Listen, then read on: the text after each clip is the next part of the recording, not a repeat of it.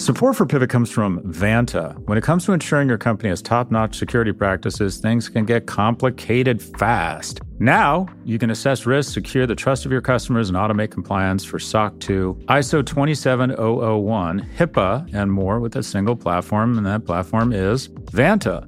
Vanta's market-leading trust management platform helps you continuously monitor compliance alongside reporting and tracking risk. Plus, you can save time by completing security questionnaires with Vanta AI. To learn why thousands of global companies use Vanta to automate evidence collection, unify risk management, and streamline security reviews, watch Vanta's on-demand demo at vanta.com/pivot. That's VANTA.com/pivot to watch Vanta's on-demand demo. Support for this show comes from Mercury. There's an art to making the complex feel simple. Everything should be in sync, so even the smallest part serves a bigger purpose. Simplicity can transform your business operations. That's why Mercury powers your financial workflows from the bank account, so ambitious companies have the precision, control, and focus they need to perform at their best. Apply in minutes at mercury.com.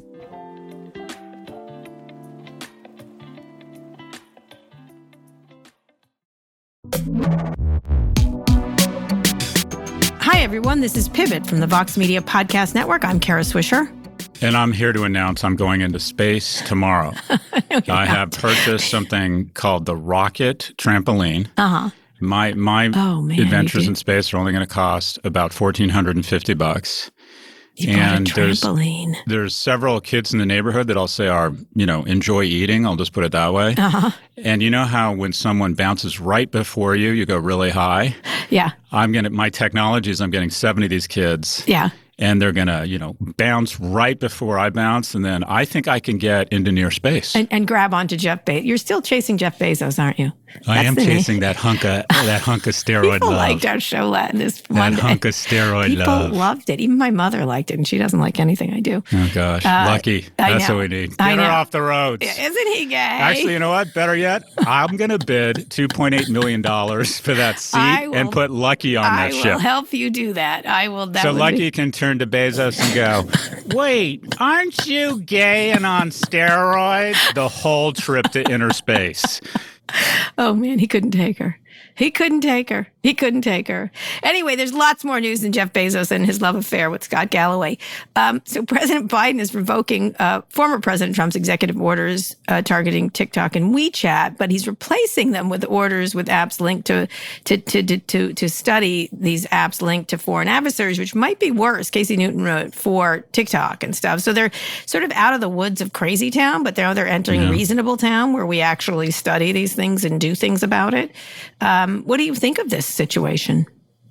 You summarized it perfectly, and you've written about it, that any solution has to be systemic. Otherwise, it creates a distraction. It's usually not legal. Nobody takes it seriously. Everyone just nods and then does nothing because they realize it's probably not enforceable. It's similar to when senators or regulators, posture and peacock, or your word, swan. Like the social media laws of Florida. Well, exactly. Going after specific companies, you're not allowed to do that. Mm-hmm. You have to have systemic change. It's just, it's just so alien. I don't know about you. It's so alien for me to wake up and read about the White House's actions and go, oh, that makes sense. Yeah. That makes sense. It feels alien. You know what was interesting about President Trump? He was directionally correct and executionally incompetent. This was like, we need around to look China, very much so. Around China. But so Biden's same thing. I mean, it's just, it's a really interesting thing. But I do think that TikTok, they announced these face prints and stuff, which I thought was not a great idea for them to do this week. And so they're going to be scrutinized, and they're not out of the woods by any stretch, and nor should they be. This is not, at the same time, this is, we'll see what happens if the Biden administration actually follows through on really studying this stuff rather than making it into a political football that it was. And that was a missed opportunity. It really was. And it felt like it was at the behest of Facebook and others in this country. It felt not well thought out, and it felt illegal, like the way they were doing it. And at the same time, it's hard to support things that are done in such a crazy town way. But at the same time, and speaking of China, series of stories have coming out, and they have been over the past couple of weeks, about the disappearance of Chinese innovator Jack Ma, who's the most famous person in that country. If you go there, it's very clear. He runs Alibaba, created all kinds of all kinds of stuff there. Just essentially, if for people who don't understand, Jack Ma is like if you took Elon Musk and mashed him together with Mark Zuckerberg, Bill Gates, and all of them, really, know, and Elon Musk, throw in a little Elon Musk. Yeah. That's who he is. He's really famous. Well, they've cut his power rather significantly through antitrust actions, cut his fortune in half, giving away pieces of his empire. Well, he disappeared for a couple of weeks, right? He has disappeared. I know him very well. He is such an interesting and energetic innovator and was sort of leading the way to this new China of entrepreneurship. So it's a real, I really would love to I'd love to talk to him and find out what's going on. But at the same time, it's really chilling what China is doing here. And at the same time, we all support antitrust actions, but the difference between a country of law and moving it, as much as we complain about the slowness and the inaction, this is just the polar opposite. Well, yeah. So China is doing a lot worse than sequestering and stripping a billionaire of its rights. But there is, when you think about how fortunate we are in the U.S. in China, you have to. I don't think it's not great to be poor in China, right? For a lot of reasons, or to be an ethnic minority or whatever it is. It's not a great place to live, and it's also, quite frankly, not a great place to be super wealthy. A third of millionaires, somewhere between a third and 2/3 of all millionaires in China have either left or want to leave because they're worried about unilateral action, private property laws, the fact that you get a robust defense. In the U.S., quite frankly, if you're rich, you can probably overrun the law. We'll be talking about it in a minute, but go ahead. Yeah. So it's awesome. It is absolutely awesome to be a billionaire in the United States. In China, I think you want to be kind of billionaire-ish. And also, it's similar to Russia. You have to sign up for being an agent of the government, or they'll take your shit away. They'll be like, great, yeah, no, you have rights. Meet these guys. They're putting you in jail, or they're commandeering a flight over another nation, or we're going to disappear you. Or I mean, when would they did? He was more well-known and I think beloved than Xi. And so I think this plays into it. This sort of cult of personality thing is frowned upon unless it's the government. And so it was really interesting for them to do this. I wonder if he tried to get out or tried to move or, he's such if you ever interview me, he's the most energetic person. He's like, you have to sort of strap him in his seat kind of thing. And of course, he was behind so many, this was an investment that saved Yahoo. Jerry Yang is someone who met him and invested in Jack Ma early on. Some of his innovations are really fascinating. He had many more women on staff than anyone else. He's, there's not everything's perfect about Alibaba, but boy, was it a really interesting way to create a company in a country that needed entrepreneurship like this. So that story in Forbes, you should read it. It's really, there's been many, but that one's particularly clear about what's happening. Well, Neil Ferguson said something very interesting. He said China's a lot more fragile and vulnerable than people realize because when you have a one-party state, here we bounce a party out of power for 4 years and they regroup and rethink things and the country gets sick of the party in power and votes back in the other party.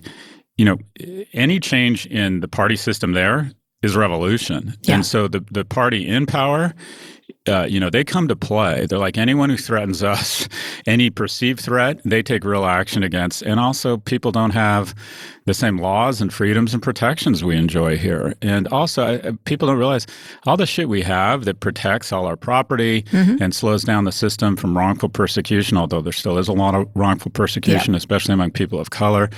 I was reading about the Innocence Project the other day. It costs money, and which is sort of a bridge to the other story we're going to talk about. But there's just so many reasons, I think, to be grateful that you don't live in China. While we're as innovators obsessed with it because they make great payment apps, You don't want to be, you would much rather be a modestly successful entrepreneur in America than a wildly successful entrepreneur in China. You'd rather be Mark Zuckerberg here because he's going to slow. Are you kidding? In China? The role is going to be slow for Mark Zuckerberg. Before we get to that next story, Amazon, speaking of overreach, Amazon is enabling its new Sidewalk feature that automatically connects all of its smart home devices like Ring and Echo. You can choose to opt out of the feature. You didn't get to choose in. They just turned it on. But again, it brings up renewed privacy concerns. The New York Times had a really good piece explaining this. There may not be that many privacy issues or security issues, really. But boy, honestly, I did a post where I was like, can they just let you opt in? Like even a little like, hey, we're doing this. This is what it does. It'll make your life easier. And here's why. It's amazing how they do this. I just am like, I don't know. It's opt-in versus opt-out. That's actually really interesting. Whereas, Apple has said you have to opt in for the tracking across different sites for ad targeting. And so the difference between opt-in and out. Apple has enabled mesh networks without your permission. They all do it. They all do this without your permission. Opt-in versus opt-out is about an 80% share difference. If you ask people to opt in, you'll get 10%. If you ask them to opt out, you get 90%. Right? Because people are lazy. And it doesn't work without all the people opting in, these mesh networks. It's just... I will say I'll probably do this. I think that people talk a big game about privacy. I think Amazon actually has a decent amount of credibility. This is what the Times story talked about, Their systems haven't been hacked to the same extent that some other systems. And people talk a big game about privacy every day in terms of their actions. They opt for a lack of privacy as long as there's utility in exchange. And Amazon has a habit of doing that. So, just personally, I get it. I won't They opt out. just should say, here's why we want to do Agreed. it. Or at least explain it as they're turning it on much better. I don't have Echoes and I don't have Rings. It's more irritation than anything else. I'm not necessarily as nervous about it. We love it. That's how we speak to each other in the house. Oh, we do, I'm like, do? Nolan, come finish. Alexa announced, dun, dun, Nolan, come finish your dinner. Really? And then, dun, dun. What? No, Dad, leave me alone. I hate you. That sounds familiar. We have Alexa. Wow. We have Alexa throughout the house. Really? I just yell up the stairs. I'm a yeller up the stairs. Like that kind of thing. That's my We love it all. But you have such a vast house compared to mine that you can yell up the stairs. That's just a preface to the yelling. It soon evolves to the yelling and someone going upstairs and then the dog following me and peeing on the carpet. Are you listening to me? God. I know we live the same life. Oh my God. You just have a nicer house. So let me move on. Speaking of overreach. Which is going into space. I'm here to announce now. Can I have your house when you go into space? Kara, you're welcome anytime. No, but can I have it? You guys love it. Can Just I bring the golden child. I'd like to own it. Just bring the golden child. I have relatives that believe in the, when everyone goes up, the rapture. I have relatives who believe in the rapture. And so my brother made, bumper stickers one year that said, when the rapture comes, can I have your stuff? Which I thought was very funny. So can I have your stuff when you go into space and eventually, meet, marry, and live with Jeff Bezos on Mars? If it happens, I just want to be super fucking high because I think it'll burn a little bit brighter. I mean, the rapture on its own would be pretty cool, but it'd be awesome high. Yeah. Oh, to be up with Jeff Bezos in Mars. There you go. Yeah. By the way, 70% of Republicans now think gay marriage is just fine. So. Where did that come from? It just did. That was a little out of the blue. I'm just saying, you're marrying Jeff Bezos now. The Republicans are on your side. Anyway, we're going to move on to big stories. A ProPublica analysis found the world's richest people paid close to nothing in federal income taxes between 2014 and 2018. The report released this week showed that the 25 richest Americans, including Jeff Bezos, Elon Musk, Warren Buffett, paid almost nothing in federal income taxes. It's a little tricky because they don't pay themselves. They make money in other ways by taking loans against their stock appreciation. This is against a backdrop of huge appreciation in their stock I think it's $401 billion.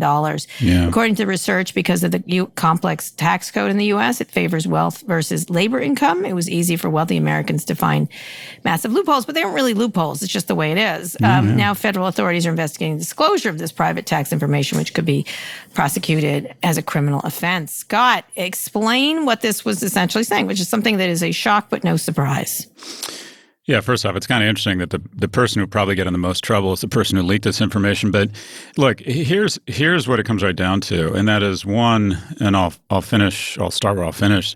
Do we want a progressive tax system in our society? Mm-hmm. First off, we have to make that decision because ever since Reagan, it's slowly but surely become regressive, where billionaires now pay the lowest tax rate. Do we want that? On average, these individuals paid, in terms of an increase of their wealth, about 4.5% to the governments. Is it less than that? Yeah. 3. So they basically and some pay people almost like no Warren tax. Buffett under 1%. But go ahead. But to solve it, to come up with a thoughtful solution, so let's assume we think, okay, the wealthiest people in the world shouldn't pay the least amount of tax because that only means people who are less wealthy have to pay more tax, and we believe in a progressive tax structure. This is the mechanics of it.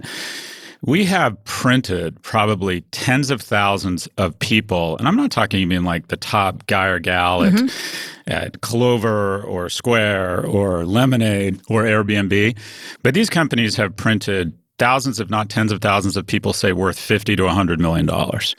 So let's be ambitious. Let's say we're worth $100 million, right? What we do is say we need $2 million a year or $3 million a year to run our fat lifestyle. $250,000 a month is what we spend. Yeah. Instead of selling the stock, which triggers a capital gain, you borrow $3 million against your holdings, right? And that's, you get to borrow at 1% interest because interest rates are so low and all these investment banks want to manage the wealth of high net worth people. So you borrow $3 million. So now you only technically have $97 million in wealth. But if your stocks go up more than 3% a year, you have more net worth and you pay 1%, but you don't pay any taxes. And you get a tax break on the loan.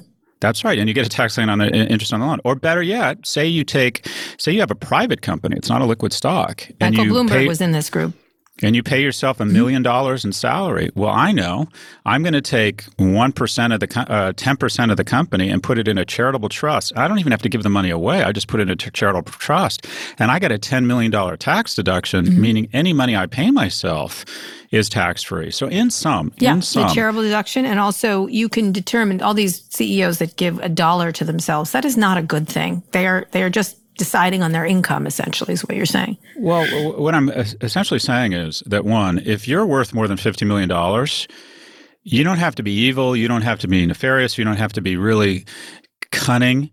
There's no reason you should ever pay tax. So first off, are we comfortable with that? Are we comfortable with the notion that once you hit $50 million in wealth, you effectively leave the tax system and are no longer contributing to our Navy, our parks and services, or to Social Security? That is a fact, that if you have over $50 million, relatively smart people can figure out a way for you to not pay tax. So the question is, how do we figure out a way where tax isn't dependent upon income triggering events? That's right. It becomes somewhat like there's an AMT related to your increase in wealth or something like, because the bottom line is the really wealthy people can avoid income triggering events. Right. And Carl Icahn summarized it. They said you paid no income tax. And he rightfully said, well, I had no income. Right. Because he's able to offset it with expenses and charitable giving such that he can report zero income year after year. Right. Well, the whole idea behind this is you can pick your income. That's what it is. That's right. I want to pick my income and what works best for me. I can say I'm making $1 and then give me kudos for only taking $1. That was always such bullshit when tech companies do that. The CEO is not only making $1. Secondly, the borrowing situation that people don't realize. But what's really interesting is the Biden administration is trying to raise taxes on the wealthiest by a few percentage points from 37 to 39.6. But that does hit people who can't do this, who make income, who make big salaries. Like a lawyer makes a big salary, doesn't get stock. And so they're like, look, I pay 37% right now, and I can't borrow against ghost stock essentially. And so I'll pay that difference. So what it does hit is it hits wealthy people. People in the middle class, they're paying 14% to 15% typically. And so everybody pays much, much more than the very wealthy. And so it is progressive up to a point, right? Because you go from 14 to 37%, depending on your wealth, but it's all based on income. So will this renew calls for this wealth tax, which the Biden administration has rejected, because the increases they're making are people already paying those large amounts of money in taxes. Even if you're rich, and it's easy to sort of soak the rich, but in this case, you're not really soaking the really rich. You're soaking, others. And that maybe we should pay more in taxes as people who are wealthy. But one of the things that's happened is there's not a wealth tax for this increase in value in stock and then what they're able to do with it. What do you think there will be this? I think calling it a wealth tax is the problem, because everybody likes wealth. Well, so first off, your point is exactly the right one. And that is, as humans, we like to simplify into a construct such that we can say, immediately look at someone and make a stereotype. And the stereotype around taxes, okay, young people or lower and middle income people pay more in usage and consumption taxes. And then we like to think that it's easy to think, as you get richer, you pay less and less taxes. To your point, the person that gets really screwed here is the workhorse. The general counsel at a big tech firm that didn't get a lot of stock makes $500,000 a year, and maybe her husband is a dentist making $200,000 or $300,000 a year, and they have to live in a major metro to have those kind of jobs. So they make $800,000 a year, and you think, wow, that's amazing. If they live in New Jersey, California, or Manhattan, they pay 50% in taxes. And when you talk about take-home pay at $400,000 if you have two kids in those areas, you're not rolling in it. You're not living large. So the wealthy are actually the ones that I believe are probably have the biggest burden. And the middle class, 14%. Fair enough. But the super rich, boom. Once the majority of your income comes from assets, you can make the jump to light speed, and you're on the gold medal platform, and they give you 3 gold medals. Now, the question is, I don't think a wealth tax works for several reasons. And if you did a wealth tax, I think it'd have to be one time. And the first is capital and wealthy people are the most mobile people in capital in the world. They just don't have a problem. They spend a lot of their lives on the road anyways. They can lubricate it with private jets, and they can say, all right, we're moving to Toronto, where our domicile now is in London. And this is what Bernard Arnault did. When France tried to put a wealth tax on people, Bernard Arnault said, congratulations, I now live in Belgium. I now live in Brussels, and the wealthiest man in Europe changed his tax domain, and there's nothing he can do about it. What you could do is a one-time wealth tax where you said, look, there's been a windfall here, and that would probably not motivate people to move countries, kind of a one-time thing. And I did a column suggesting this. And then you have to have probably get rid of trust exemptions. The other the other thing is the part of this story was they can then jump it to their kids, so or their grandkids, but they still have control of it. This ability to do that. But the wealthiest people in this nation are the most tax advantaged, and there are 2 groups. The first is entrepreneurs. And by the way, so I'm an entrepreneur, and to your point, I've never taken a salary. I've always poured my money back in because I thought if my equity becomes more, I pay less on that wealth accretion, and I can afford not to take a salary. So I've never taken a salary. And if you sell a small business and you were a shareholder in the company before it was worth $50 million and you've held it for 5 years, the first $10 million is tax-free. So entrepreneurs are some of the wealthiest people in the nation. The second largest cohort of wealth is also the most tax advantaged, and that's people who own real estate. And inherited wealth.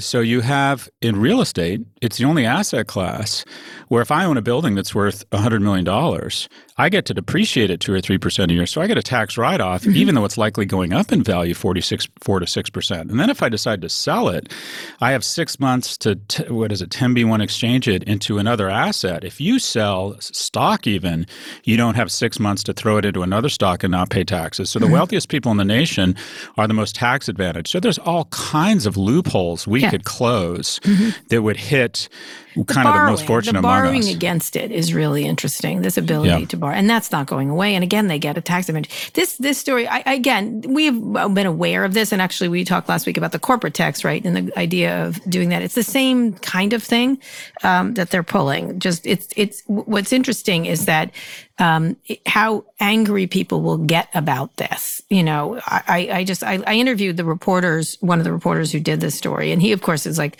there were issues around the sourcing of this thing. Not that they were bad sourcing, because these turned out to be very accurate, but the leaking of it and stuff like that. And they're being very cagey about that, as they should, because they could be in legal jeopardy.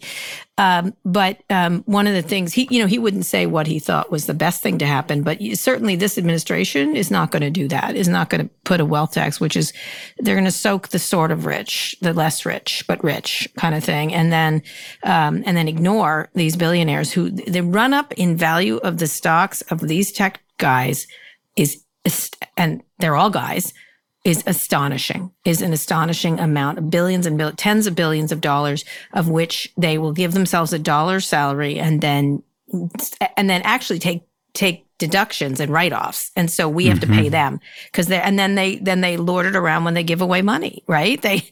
I'm such a good giver. It's good for them to give. It's a tax advantage for them. You don't even have to designate who you're giving to. Elon Musk added the GDP of Hungary in the last 12 months. Yep. He has worth of $150 billion. He takes $1 billion at 1% loan against his stock in Tesla. And then if for some reason he has a $100 million triggering event because he sells some stock, he just says, I'm going to take $1 billion and put it in a fund that's designated for charity. Yeah. And that's a tax write-off. And not only that, he can borrow money against the money in that charitable designated charitable trust. The borrowing thing was really well done in this thing. But we'll see what happens. We'll see if there's anything. But of course, they cry like stuck pigs, like, how dare you take my taxes? And I get that. These things should be confidential, but the fact that they can do this so legally and so easily is really... So the next time a CEO says, I take $1 in tax, tell them they're assholes. I don't know what to say. Or I'm starting this giant charity. It is not look, we may benefit from it, but they also get to pick and choose the policies they're going to, like, why does Mark Zuckerberg get to pick education as, a well-known education expert, Mark Zuckerberg? Give me a break. It's, and then of course people suck up to them because they want that, those nonprofits do want that money. So it is, they are not paying taxes the way they should, these very rich people, and everybody else. And I mean, everyone else, including rich people, are getting screwed. And then anything that you propose around it, the Republican Party will say it's a radical idea, and it's like that's radical. We're talking about rich. We're talking about going back to like Reagan, where there was no difference between capital gains and current income. We're talking about going back to the first Bush, where taxes on the top 1% were, 40%, not 17%. These aren't radical ideas. America has generally bought into the notion that the most fortunate, the most productive, whatever you want to call the top 1%, should pay more in taxes. And unfortunately, I don't think much is going to happen because I think the problem is us. And that is deep down, I think we no longer go to church. We no longer believe in a super being. Yeah, we believe in Elon Musk. Jesus Christ. We believe in Jeff Bezos. Yeah, and they do that. They lord that we created all these jobs. So what? So what? You still have to pay your taxes. We believe they're innovators. They're our new Jesus Christ. And we kind of like, it is what it is. And here's the reality. In America, and this is what's different about America versus China, regulatory arbitrage, being very aggressive, starting a business without business licenses, hiring a lot of people, lobbyists to go to the most coin-operated senators in the U.S. Senate. Of which there are many. And not pay a lot of tax. The regulatory arbitrage is a fantastic investment in business in the U.S. It'll probably get you disappeared in China. They do not go for the regulatory arbitrage, try and put pressure on the government or money. They just take their money. Look what they did in the Gulf. Remember when they put them all up at the Ritz-Carlton for 3 days and said, by the way, this is about to become a prison unless you give us... That was Bonesaw. Right. Unless you give us 30% or 50% of your assets. Yeah. And when you have 3 days, even at the Ritz-Carlton, to contemplate being in prison for the rest of your life. Scott? Should we just take that money from them? Just show up. We go into space with them. We're going to space with them. Baby, we go to space. We're going to send Lucky in space. But one of the disappointing ones here is obviously Warren Buffett, who paid the very least. I mean, they're going to release more of this stuff. They only picked 4 or 5 to show the specifics, Bloomberg. But Warren Buffett paid less than 1%. And he did say, I want to pay more. Like, I am paying what I'm supposed to pay. And, he gets to pick and choose his income. And as much as it's not their fault. It's our fault. It's not 100%. We have to He did say, I want to pay more. This is wrong. But I don't know what to say. We have to elect people who have the backbone to put in place to return to our proud legacy of a progressive tax structure. Yeah. And most wealthy people will support a lot. Or let me put it this way: a lot of wealthy people will support. Will support these policies. They're just not going to disarm unilaterally. Yeah. What is income, Scott? What is income? We've got to redefine what is income. There you go. Anyway. Well, what is wealth? What is true wealth? Anyway. All right, Scott, let's go on a quick break and come back to talk about the future of wearables industry as Facebook jumps in and a listener mail question. Support for this show comes from Slack. You're a growing business, and you can't afford to slow down. If anything, you could probably use a few more hours in the day. That's why the most successful growing businesses are working together in Slack. Slack is where work happens, with all your people, data, and information in one AI-powered place. Start a call instantly in huddles and ditch cumbersome calendar invites. Or build an automation with Workflow Builder to take routine tasks off your plate. No coding required. Grow your business in Slack. Visit slack.com to get started.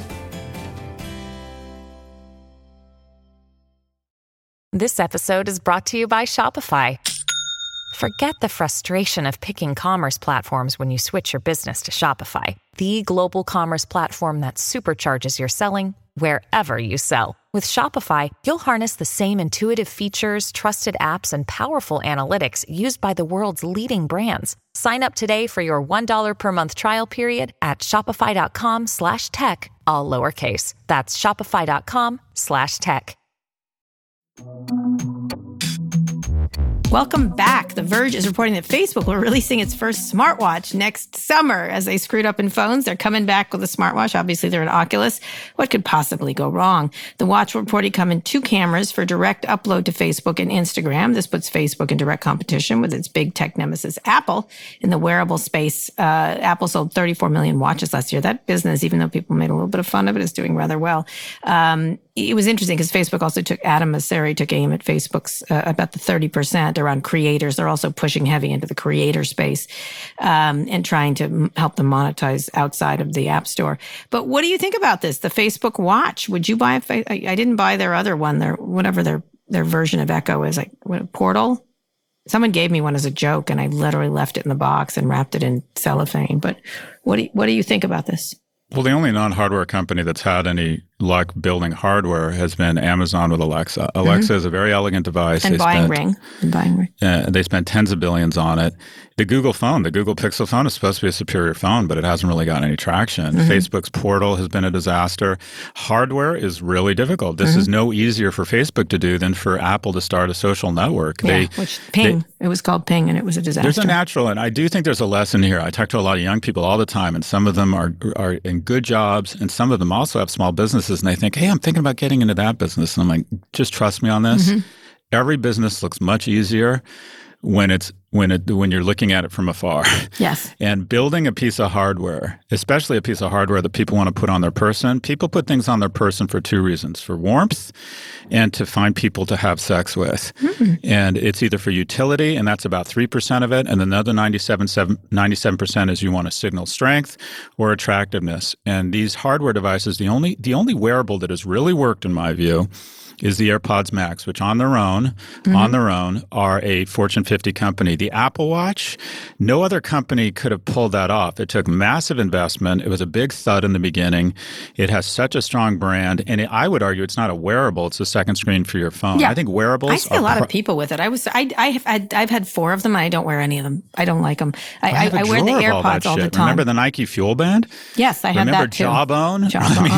You couldn't go to a conference without someone giving you a wearable. We introduced Jawbone at one of our All Things D conferences. But the majority of people are only going to put on, something that they think makes them look. I put on a Panerai. So what do we think about this? So you're saying no one wants to put on a Facebook fucking watch?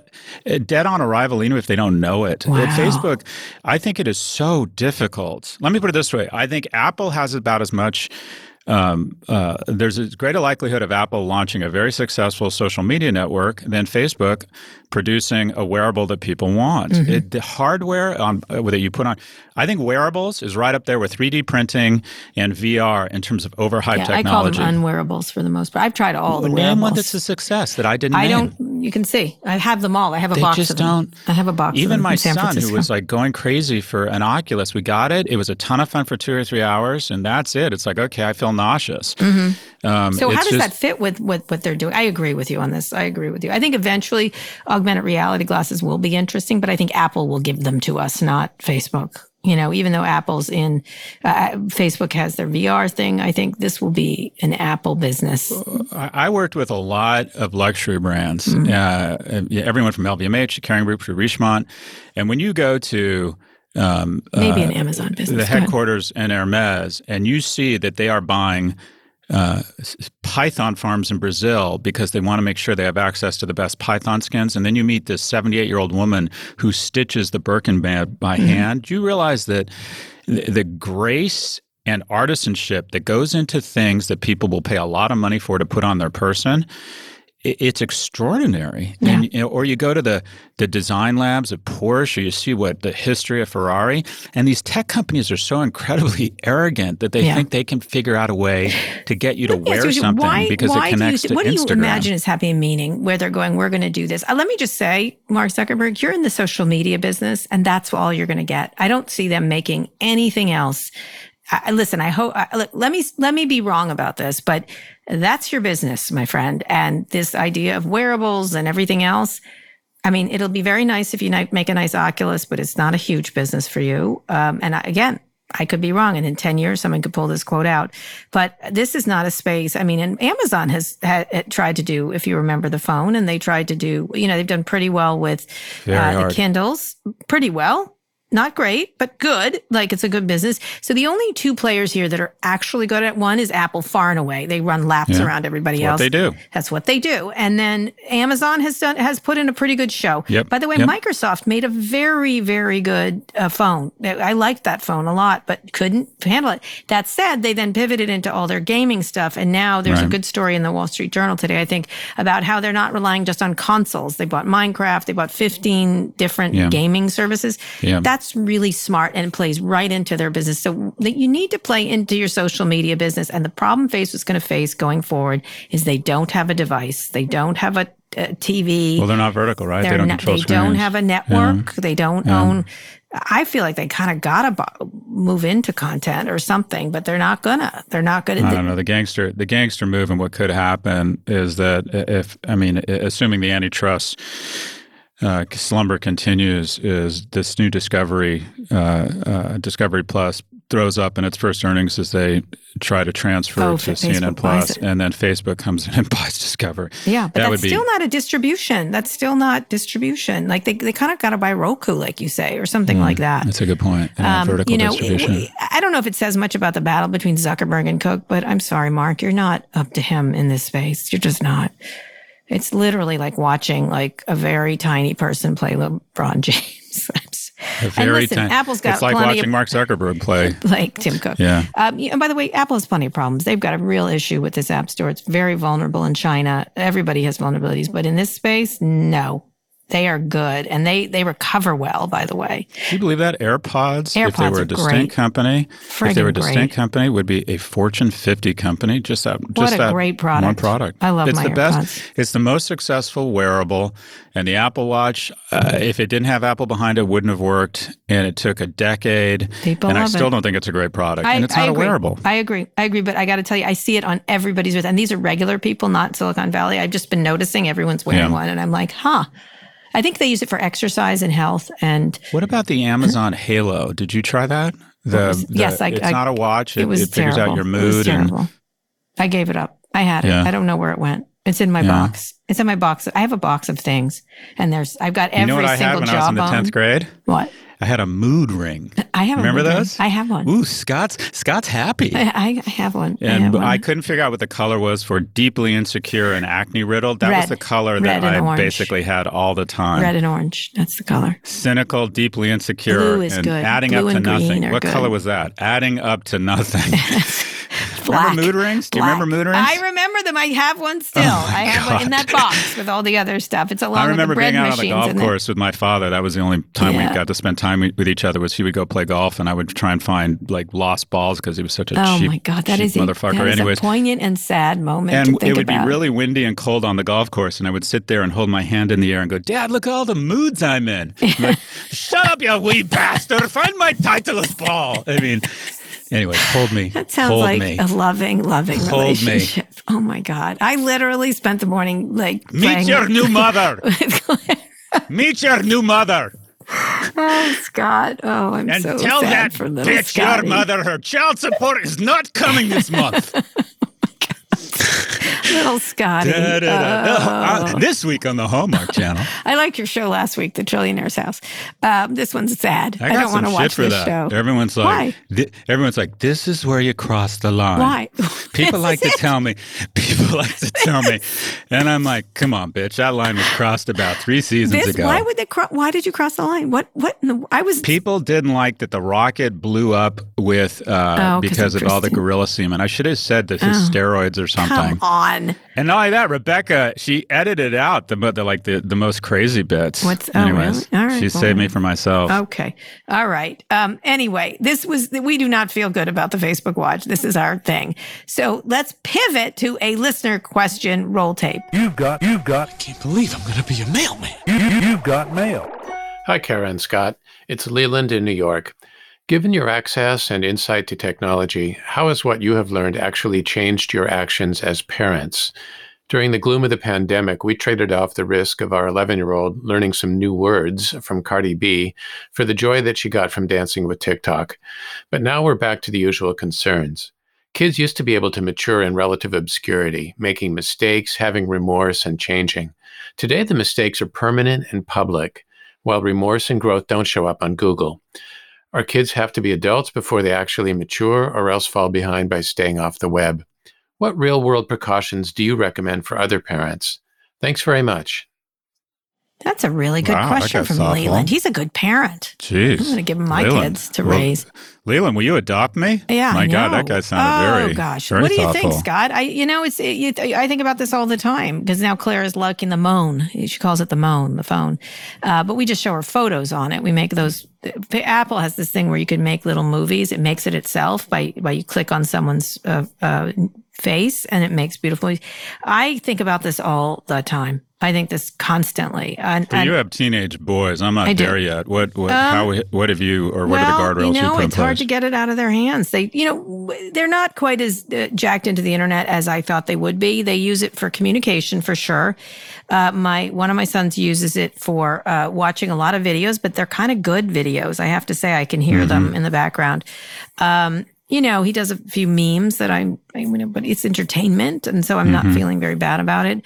There have been issues over the years of videos they've done or little memes they've sent, that especially my oldest son, that were not good. You know what I mean? That had problems, and they got into trouble at school over them. He was not the instigator, but he was still involved. And there's been that kind of stuff.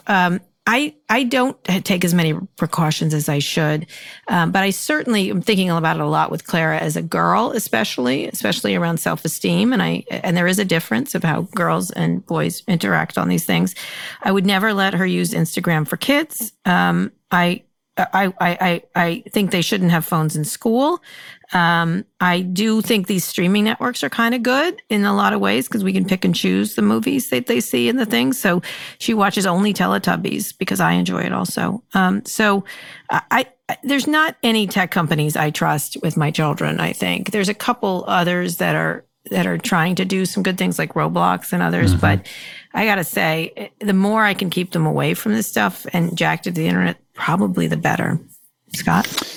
Yeah, one of the most stressful moments in my life, and one of the most frightening things I've ever encountered, is slowly but surely my youngest suffered from device addiction. And about 3 months when it was homeschooling, and he was on his iPad all day, and then on video games, and it just rewired his brain. And one day, we just noticed even his voice was different. And he had to be near a device that would give him some sort of interaction. And when he was off the devices, he was a different person. And it's like, when did this happen? And it was the first real look into addiction I had ever experienced. And then when it's one of your kids, it's really jarring. And so the problem is, this is how they socialize with their friends now. The communications. And you say, well, just don't let them on their devices. And I'm like, anyone who says that doesn't have kids. Yeah, they need to talk to their friends. Yeah. This is how they talk to their friends. So what we do is we limit it by time. And we just say, all right, during the week. It used to be no devices during the week. That became impossible. Now we try to limit it to an hour during the day, and then on weekends we let them play in the morning. But there is something really, especially I think with the young male brain, I think it actually rewires the male brain. I think with young women, it's or girls, it's more like what you're talking about, and that is we put these nuclear weapons of destruction of self-esteem. I always say boys bully verbally and physically, girls bully relationally, and then you put social media, and they are really brutal. I mean, they can be very mean to each other. But look, these companies haven't taken responsibility, and I would like to see our school does not allow devices at ours school. does too. Yeah, they have a thing they put them in when they come in. But the stuff about your permanent record, the other issue you talked about is, and I think this I think the latest, whether it was Reuters or Condé Nast deciding to punish people 10 years after a mistake they made when they were literally minors. They were younger than 18. I think we have to starch that zeitgeist bullshit from our society. I think you get to etch-a-sketch your history before the age of 18 for your professional life. And I think if you said something stupid on social media when you're 17, I just don't think it should be allowed to haunt you. Agreed on that. Except if it's egregious. There is some egregious. But some minors are tried as adults when they start killing people. But we have enough nuance to say if someone says something stupid or off-color when they're 17, they shouldn't be fired when they're 28. Agreed. And I think you take that into account in some ways. I mean, I had an issue with a video at my son's school, and he didn't do the video, but he was in it. And, we made him apologize to the girls. It was a very anti-girl thing that one of the teams did that he was on. And he was there in the background laughing. And again, he got up and apologized to the girls in a public setting. He did this himself. He's a really good kid. But still it was cringe inducing. Like, oh, why don't you leave? But of course, social pressure and things like that. It's really hard. Or maybe you didn't know it was being taped or whatever. In any case, any parent is going to deal with this issue over and over again. And especially as they get older in a much more sexualized way, the trading of pics happens. I'm sorry to tell you, Scott, but there's going to be that. It's going to happen. So that's, you have to really pay attention. At the same time, you don't want to be sort of this, let me have your phone, you can't use it, because it does hinder them in so many ways, especially with online. Because a lot of, by the way, all their classes are online and their assignments, all their assignments. And, everyone operates in an online environment at that school, at least for assignments and homework and turning it in and writing it up. I am going to be so relieved next year when everything's in person. And by the way, Claire is going to school too.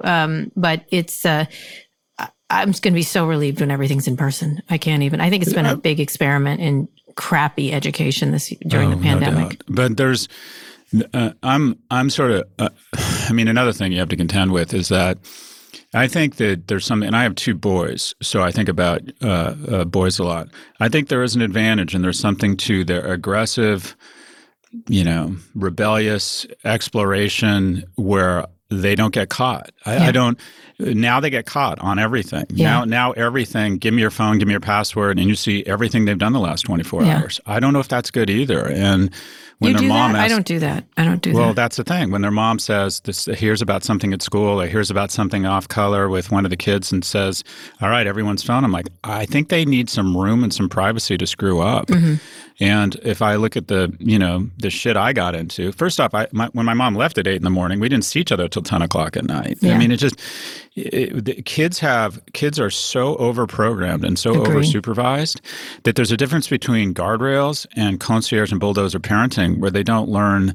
It's that Jonathan Haidt notion. We use so many sanitary napkins on their life, they don't develop their own immunities. Yeah. It's a tough balance. And these companies, keep in mind, these companies are not concerned with their children. Yes, they want to addict them. Certainly.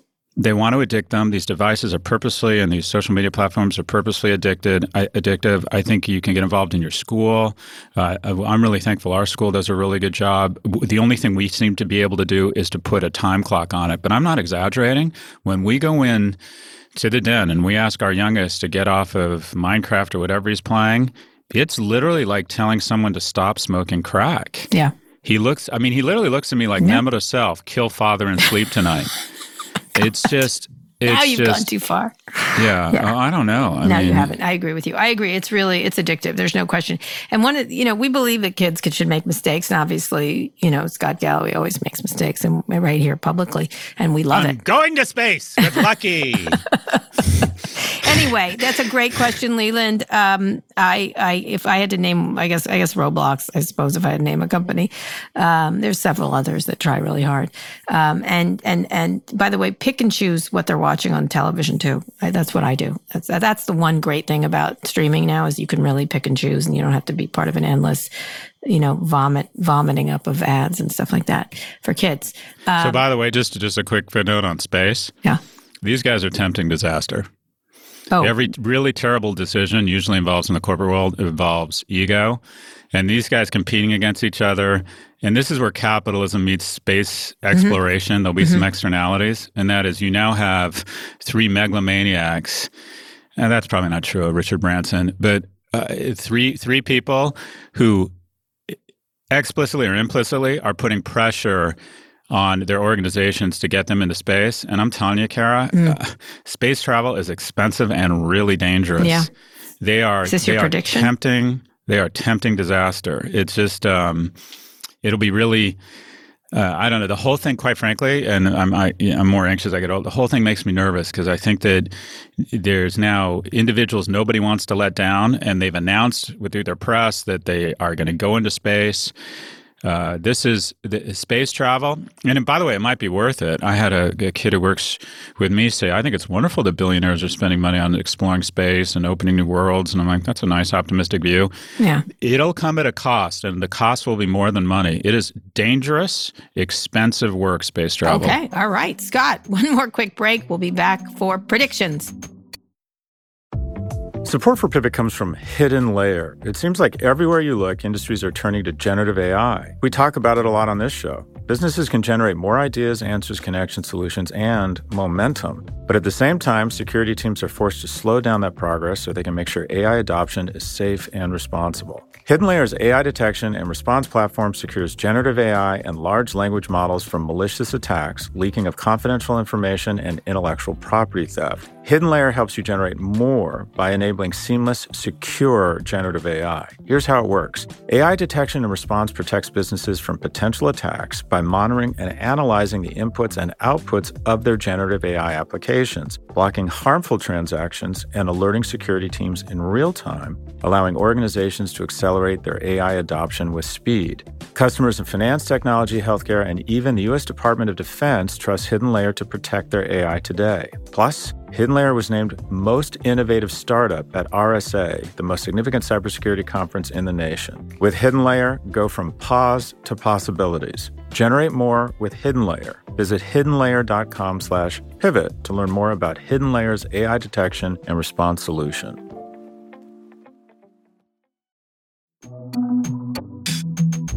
Okay, Scott, you just sort of predicted something with space travel, that Jeff Bezos is going to blow up. I believe that's what you were just saying, or one of them is going to, there's odds are. Maybe not. Maybe they'll come back safely or not come back at all and stay there and live and enjoy themselves up in space. But what is your prediction besides that dire prediction? I think we're going to see, I think we are going to see an examination of the difference between income and wealth. We're going to hear a lot more about what it means to be wealthy and what is your role as a citizen. And I think it's going to be an interesting conversation. And I don't know if it's going to be a wealth tax. I think most likely they'll go after trusts. I think real estate taxes are probably, a lot of those loopholes are going to be closed. But we have hit, I'm very encouraged. I think a lot of immunities are kicking in. And people have said, enough is enough. And I think COVID-19 has really laid bare a lot of those externalities. Mm-hmm. But we're probably going to see some sort of AMT introduced where it says, AMT, all right. Explain how that would work. Well, it's an alternative minimum tax. It says, okay, if you reported $10 million in income or wealth or whatever it is, and you ended up paying less than X percent, we want you to pay at least X. And yeah. I mean, that's what the AMT, basically the new G7 intra-sovereign or the international tax treaty is basically saying these guys are going to have an AMT of 15%. And that is they've got to pay at least 15% on their profits. And no matter what tax deductions or gymnastics or low tax domain they manage to get into, the minimum's going to be 15%. Oh, that's and I think that's the beginning. I think we're about to see a lot more of that. And what happens is, I mean, to a certain extent, it's sort of the bad LBO of America. And LBO is people show up, layer a company with debt, take that out is leverage buyout. But go ahead. The leverage buyout, and then take out a bunch of payments or dividends to themselves, or lever it up more and take all their money out, and then say to the company, "All right, best of luck to you. And if things work, we want even more money back." There's been sort of an LBO of America, and that is we've issued incredible debt. It's like, well, our debt has skyrocketed. Our government spending really hasn't gone up that much as a percentage of GDP until the last year. Taxes on the middle class and the lower income have actually not gone up. They've stayed flat. What's changed is that we've decided to lower taxes as a percentage of GDP on the wealthy. So and I think that I think that's changing. And so anyways, I think this G7 tax treaty is going to there's going to be different forms of it that come into America. And I think there's going to be some sort of AMT on the top 1%. Certainly put a lot of energy into Elizabeth Warren and all those who are calling for this, for sure, 100%. Yeah. And there's more to come. They only did 5 really of the people. I'm going to make a prediction, Scott. Go for it. So I just noticed nobody really knows Carolyn Everson, who has been working at Facebook forever, very close to Sheryl Sandberg, is leaving the company after a long time. I mean, I'm assuming she's just retiring and she's got a lot of money and everything else. I think it's going to be a hot summer for Facebook, and I would see some other major executives there leaving. There's a book coming out by Shira Franklin, Cecilia Kang of the New York Times called An Ugly Truth Inside Facebook's Battle for Domination. I think there are some things in here that are not going to be good for many executives there. So I haven't read it. I haven't seen it, but I am hearing a lot. They're very worried at Facebook internally about it. They're worried about the book? Yes. And so we'll see. We'll see. I just think, I saw Carolyn leaving. I was like, that's interesting.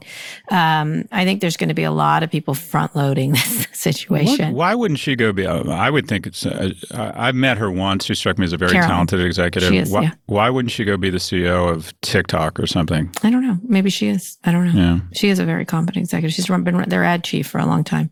Anyway, I don't know. I just feel like there's going to be quite a few departures and a real turnover there. I think at some point it's so wearying and exhausting, and especially there's going to be a drumbeat around this book. This isn't going to stop for them. And so at some point these executives are like, I've had enough, or something like that. Or maybe I should I don't want this to be what I have to say at dinner parties, or I don't know. I have a feeling.